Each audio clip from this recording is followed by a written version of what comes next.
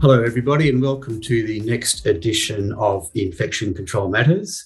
Phil Russo here. I'm going solo. Both Brett and Martin have deserted me, but I've got a great guest for you today. So I would like to welcome Emeritus Professor Charles Edmiston from the Division of Vascular Surgery, Medical College of Wisconsin, Milwaukee. Declaration here, Chuck and I have done a little bit of work together in the past with surgical site infection, and he's such an impressive bloke. I thought it was really important that we try to get him onto Infection Control Matters. So welcome, Chuck. Well, thank you very much, Phil, for this opportunity to be on your podcast. As I indicated, this is my very first podcast, so this will be an interesting experience as to whether or not I ever do this again. Well, we'll try not to make it too traumatic for you. So, Chuck, I thought that our topic today is going to be surgical site infections, and it's something that is probably not on the top of everybody's list when it comes to infection prevention at the moment. It's been railroaded by a small pandemic, perhaps over the past couple of years, and other types of infections, but it certainly still is, when point prevalence infection studies are undertaken, ranks as one of the top 3 infections that occurs, a healthcare-associated infection. So it's still clearly a major issue, despite everything we know about preventing surgical site infections.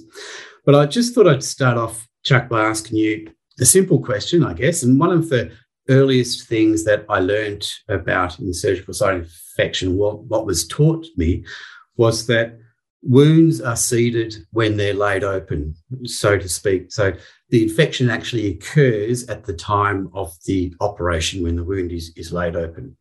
Is that true or false? That has always been sort of the dogma associated with SSIs. And what's really fascinating is that when the surgeon first cuts across the skin, he transects sebaceous glands and hair follicles. And of course, you know, these are loaded with bacteria, especially sebaceous glands, and organisms cascade into the surgical wound. So even after the incision is being made, you know, flora from the skin is moving into the surgical wound. So we've always looked at ways to minimize that kind of contamination. However, with the advent of device-related procedures, we've learned that aerosols can also play a role as a risk, especially in device-related procedures, because once the device is implanted in the host, it gets coated with blood and tissue protein, and that's the glue to which organisms adhere to. So there's a big controversy in terms of how effective laminar flow is. Does it really play a significant role in reducing risk in orthopedic procedures per se? But I can tell you that there's no doubt that the vast majority of the infections involve contamination within that operative field. And you look at colorectal surgery. For instance, remember in the old days, you've been around for a while, Phil, that when a surgeon went in, resected the bowel, he never historically changed his gloves. He would come back out and he would actually close the fascia. Well, after he resected the bowel and created the anastomosis, he had essentially liquid stool on his fingers, and then he would close the fascia. Well, the orthopedic literature clearly show that you need to change your gloves multiple times. So I've always felt there's a lot of cross-fertilization between orthopedics and other surgical disciplines. So the idea of changing your glove has now become a mantra in colorectal surgery. If you look at the guidelines for most of the colorectal societies, they always say change your glove at fascial and subcuticular closure. The same thing is true for OBGYN, but I was taught that wound gets seeded from the host own flora. But we do know that there are other sources. And what percentage? Actually, it's been proposed the percentage of contamination from sources other than the host own flora is about 24 to 30%. Could I just pick up on something you mentioned earlier on about contamination in the air? Do you think we've learned anything more about that potential with our experience with COVID and all the, this sudden rush of knowledge or increase of knowledge that we have now about airborne infection? Can we learn anything from that and translate that to the operating room? Well, what we learned with COVID is that we now know about the number of aerosolizing procedures that occur intraoperatively. You used to think intubation, extubation obviously has an aerosolization there, but there are other procedures that also create aerosols that we didn't really think about early on. This is a difficult topic to really put my finger on. I'll tell you why. One of the things that is always stated in guidelines is traffic control in the operating room. Because the rationale is if you open that door, and especially if you open the door going into the sterile area as opposed to the hallway, you lose that positive pressure. And that positive pressure causes that movement out of the room. Well, we conducted some studies back in 2004 and 2005 in vascular surgery, and we published them in surgery. And what we did was we cultured the nares, the axilla, the groin of all the members of the operative team. I cultured anywhere you'd let me culture, all right? And essentially, I got this library of strains, and we took the DNA out, primarily of gram-positive isolates, and then we put these sophisticated sampling devices throughout the room, and we studied 75 operations. And we showed very clearly that even in a laminar flow environment, there were organisms moving throughout the room that were from the nasal pharynx of healthcare professionals. We could actually, using molecular epidemiology, determine the movement of these strains. The irony of this study, Phil, is that, and this is my thinking, is that with 75 operations, and they weren't consecutive operations, but they were spread over a year and a half, that someone's going to get infected. And we're going to get that isolate, or we're going to take that DNA out. We're going to be able to make that molecular match. It never happened. It never happened. So when I look at evidence-based practice, there's actually no paper out there that says if I walk in and out of your OR 10 times or 100 times, is there evidence-based data to show that I pose a risk to your patient? Now, from my perspective, I always tell everybody I believe in good behavior. Traffic control is very, very important.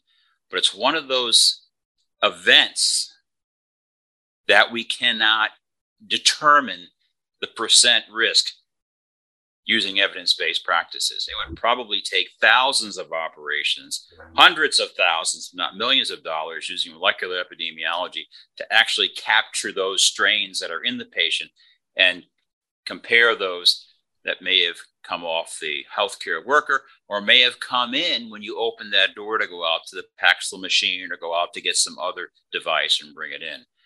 But it's important for the folks who listen to this podcast is I believe in good behavior, and we should have all the supplies in the room at the time the surgical procedure starts, realizing, of course, you may have to go out.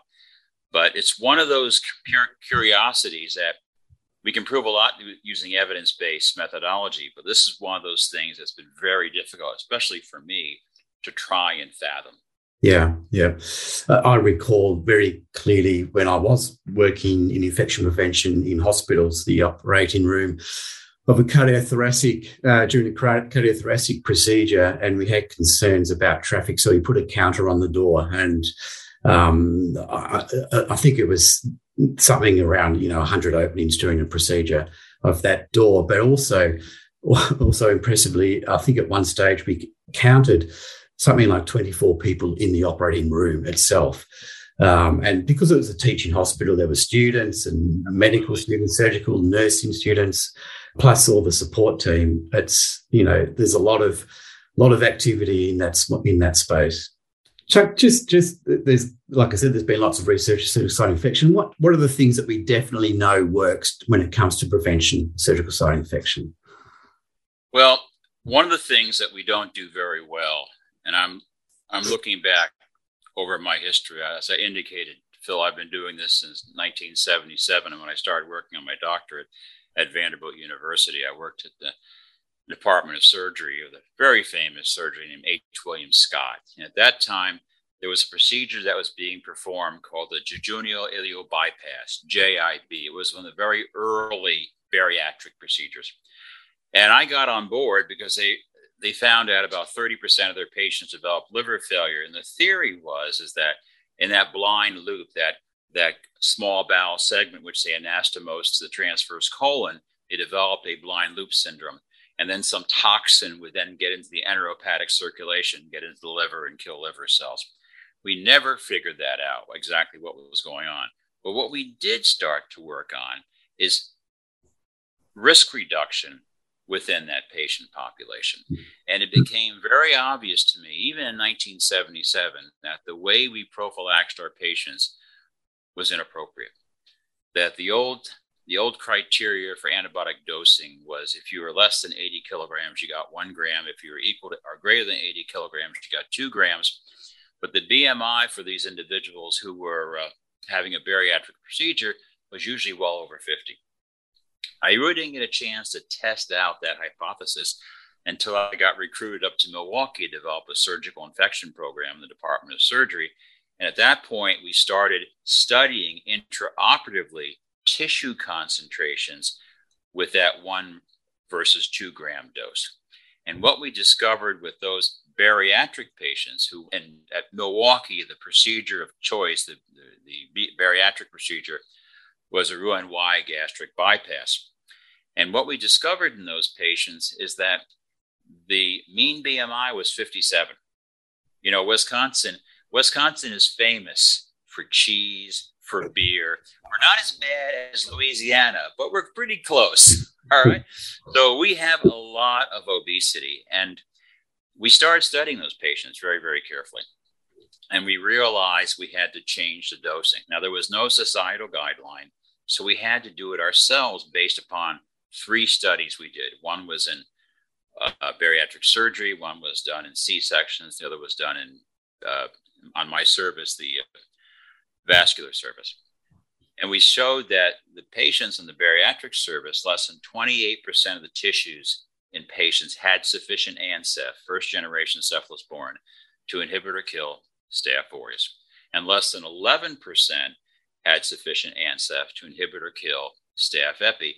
Gram negatives were a little bit better, but the gram positives obviously weren't being covered. So ironically, in the world we live in with antibiotic stewardship, where we're not supposed to be overusing antibiotics, the fastest route to resistance, Phil, is not antibiotic overuse, but it's exposing patients to a subtherapeutic level of drug. And we were doing this consistently to all of our patients. So we changed our dosing. We went from 1 versus 2 to 2 versus 3. The pharmacists accepted, the physicians, the surgeons accepted it, and that actually helped significantly the outcome of the bariatric service. So there's no doubt that appropriate antimicrobial prophylaxis really does make a difference. Another thing which was ironic in that patient population is you spend time in the OR, you probably recognize doing a perioperative skin prep on a bariatric patient is a laborious affair because of all the skin folds and such. So I thought we need to start doing pre-admission showers. But the evidence-based data, the Cochrane Collaborative, which at that time was really the gospel for that process, said there was no evidence that an antiseptic shower the night before surgery had any impact in reducing the risk of infection in clean surgical wounds. So it was a very famous infectious disease physician at the medical school in Madison, our competition in Madison, who really kind of took me under his wing. His name was Dennis Mackey. And Dr. Mackey was very big on evidence-based practices. And he says, Chuck, did you actually read all those papers that was in the Cochrane Collaborative? Well, no one reads all the papers. You read the collaborative. He says, go back and read the papers. I went back and I read the papers, and I saw that there was no compliance component. Some patients took 1 shower, some patients took 2. And I realized the process needed to be standardized. Now, I got to be honest with you, Phil. I never liked the term standardization because I thought standardization doesn't give me any wiggle room. But one of our quality people took me aside and says, Chuck, standardization leads to less errors. I said, okay, I get it. So for about 6 or 7 years, Phil, we worked on this process of standardizing CHG showers using 4% CHG. And then we also did a standardization on the 2% cloths, which became very, very popular. So we looked at it from a pharmacokinetic perspective, drug, dose, and duration. And the dose was 4%. That was 1 bottle of CHG. and the duration was 2. And the timing was, this is interesting, when you apply CHT, the longer it stays on your skin, the greater the binding to the skin cells, tissue cells, any tissue, the greater the binding. So unlike a liquid soap, which you might use at home, you put it on, you rinse it right off. We had our patients put it on and then wait for 30 seconds or so before they rinse it off.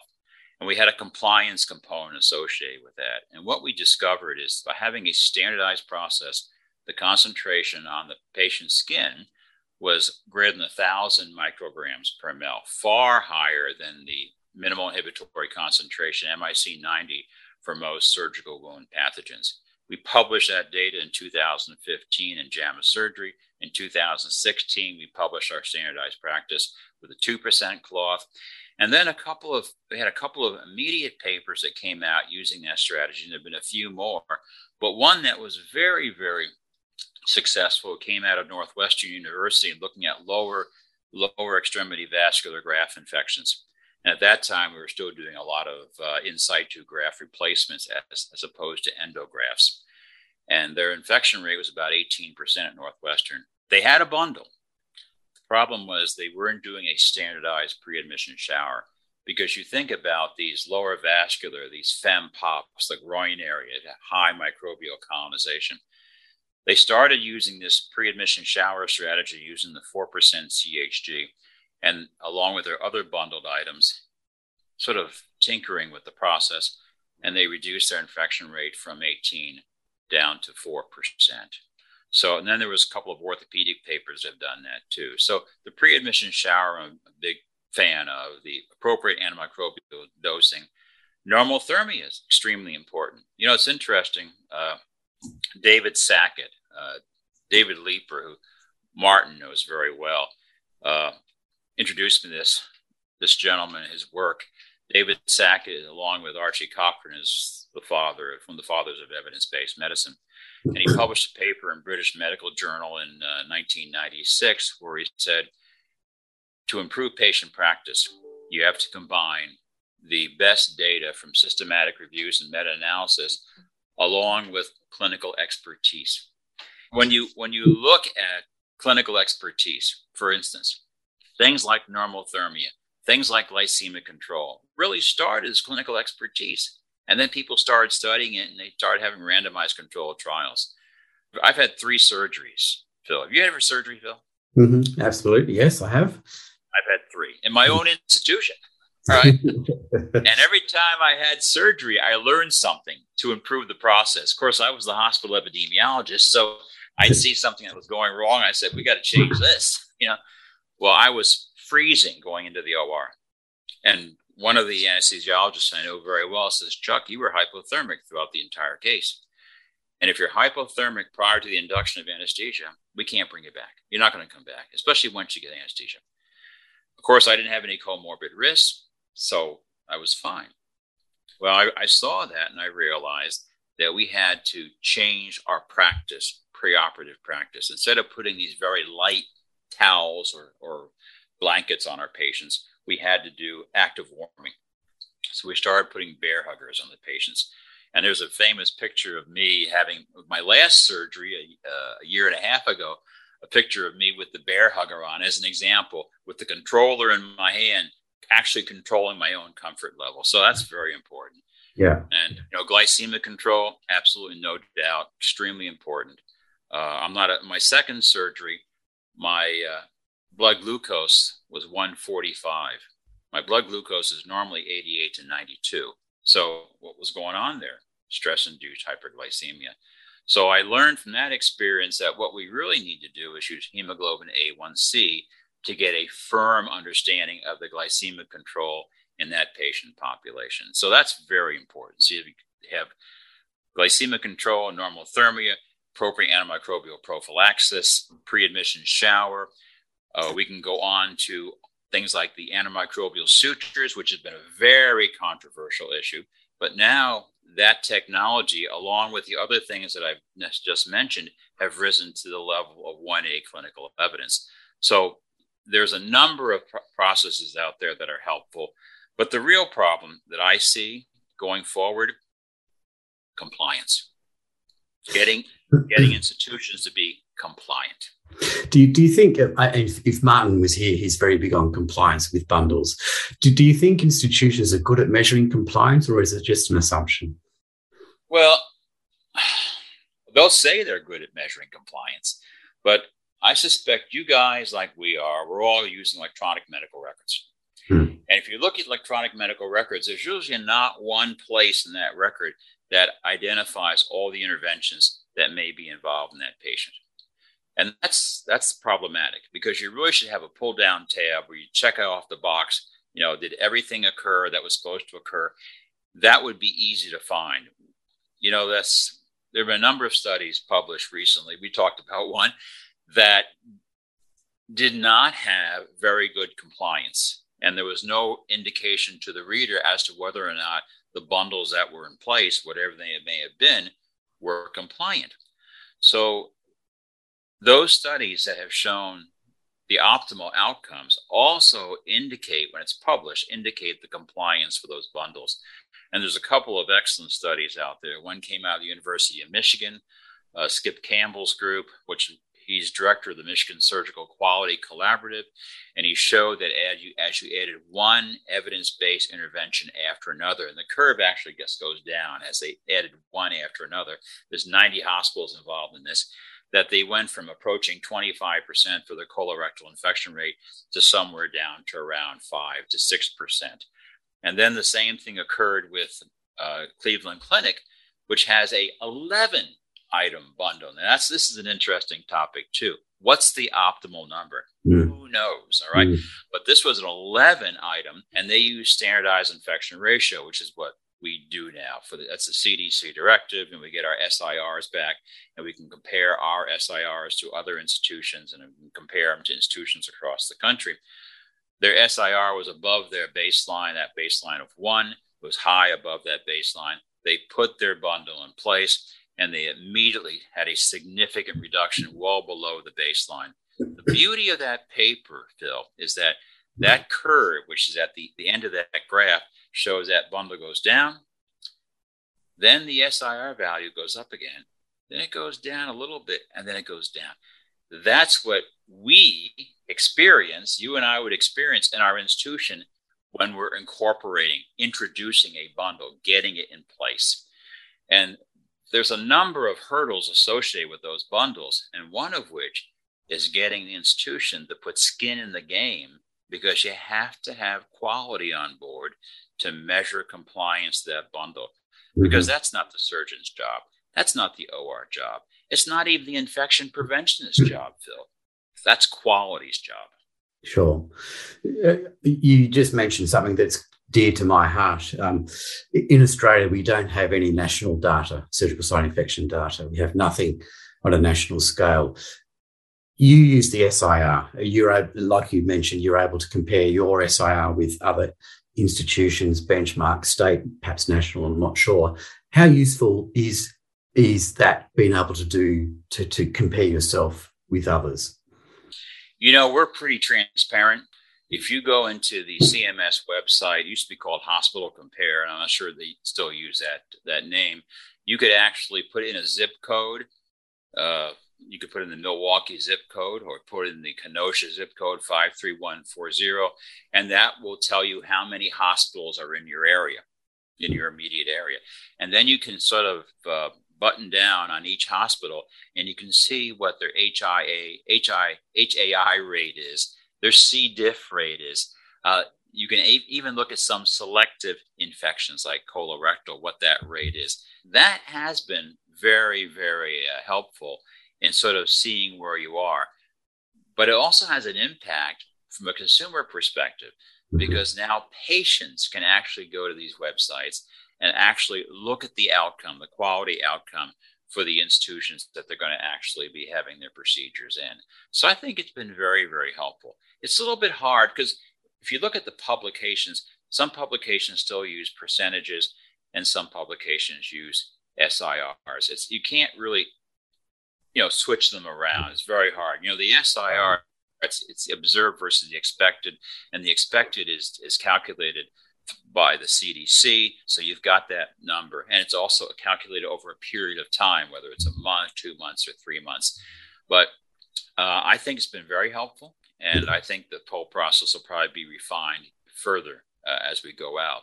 And of course, in the US, and I'm not sure that's true in Australia, there's a punitive component. So if you're an outlier, you have a diminished reimbursement by virtue of being an outlier. Yeah. Yeah, this is a whole big. It's one of my interests actually is the public reporting of healthcare associated infection data and how useful it is and what it's used for. Perhaps I can take you up on another occasion to talk about that, because the US is much further down the track than Australia is in that space. Chuck, we're going to start to come to an end, but what I wanted to ask you about to finish off with was, there's a whole bunch of new technologies, being put in front of us all the time, and that the more we learn about the environment and airflows and the usefulness or not of laminar flow these days, what do you see on the horizon? What can we look forward to when it comes to new technologies or new interventions for prevention of surgical site infection? Well, Phil, if you've seen some of the recent documents that have come out of the CDC and other institutions, is that the concept of deep cleaning of surfaces and areas around the OR table, while that's not going to go away, there's value to that. The real focus going forward is going to be ventilation. There's absolutely no doubt ventilation is going to be a key, especially with many of these aerosolized viruses. My hope is that as we move forward, and there's some technology out there, there's a company up in Minnesota that's actually looking at changing that laminar cascade so it's not as dispersed. As that comes down, it bounces off the table, it bounces off you and me, it creates these eddies. Well, they have a technology where it's almost like an envelope around the patient. So I think we're going to see improvements probably in the laminar flow. Laminar flow is not going to go anywhere. I mean, there are people who say laminar flow does not provide the value. I think it's going to be very hard to dismiss that, because especially in orthopedic surgery and other CT procedures, laminar flow is considered a very, very important component of the safety issue within the OR. You mentioned ultraviolet. There's some technologies out there, intraoperative technologies, but as to whether or not they're going to catch on, I think that's going to be a hard sell for a lot of institutions. There's no doubt that there's a value to UV technology, especially if you can retrofit it into the room. But I really think the air component is what we're going to be looking at going forward, which I've always thought is very, very important. But as I indicated to you earlier, it's been very hard for me to assess the actual risk myself to the patient that's on the table. The other thing that's very, very important is we have to do a much better job at documenting and mitigating comorbid risk factors. We had a patient a few years ago who was having a redo procedure for an orthopedic implant. The gentleman had 11 comorbid risk factors. Now, you cannot actually mitigate everything. If a patient's going to have a procedure, it's not considered elective. He has a BMI of 56. There are some things we can do on the front end, as we discussed earlier, that might be very important. The problem is, he's not going to lose 100 pounds within a 4-week period to have that procedure. So the question is, how do we manage that patient? And this particular gentleman was one of those patients. Well, what we did was look very carefully at all of his comorbid risk, all 11 comorbid risks, and then we designed a strategy in collaboration with the surgeon. Now, I always tell surgeons, because they think they're the captains of the ship, I tell them that may be true, but you're not masters of your patient's destiny, because everything that's around them, they can't control. Surgeons who are good because they've internally standardized themselves. But it's all those other processes, Phil, around the patient that for the most part isn't standardized. Yeah. So I think some of these new innovative technologies that are coming out, I think are going to be helpful in allowing us to try and standardize those processes going forward. And I think at some point in time, we can probably sit down and talk about some of those technologies, because there's a myriad of them. that have come out. And some of them have come out because of the COVID issue, especially the aerosol component, the minimize aerosols, especially as far as the wound base is concerned. Sure. Thanks, Chuck. And so it sounds as though it's a good note to finish on. You've come around to supporting the standardization, which is good to hear. Yeah. It was a hard sell until someone sat me down and says, Chuck, you standardize the process, you reduce the errors. Oh, I get that, Well, look, Chuck, it's been an absolute pleasure talking to you today. It's been a very quick 30 minutes or so. There's lots of areas that we touched on that perhaps I'd like to explore with you further on a later podcast if you're happy to do that. I would. This was pretty painless, Phil. Well, the second time round could be harder. We'll see. Okay. All right. Thank you so much for this opportunity. Thank you, Chuck. And thank you for everybody who's listening. And we look forward to you joining us next time on Infection Control Matters. Ciao.